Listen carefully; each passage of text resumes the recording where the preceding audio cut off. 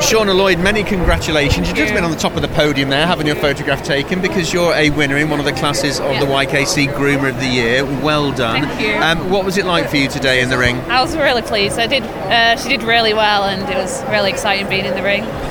Just for people who don't know, you're the winner in one of the Groom Through categories. Explain what that means. So it's completely brushing through the dog, bathing them, tidying their feet, face, just not clipping. It's just brushing and drying, basically. And Peaches, very well behaved. What sort of a dog is Peaches? She's a Shetland sheepdog.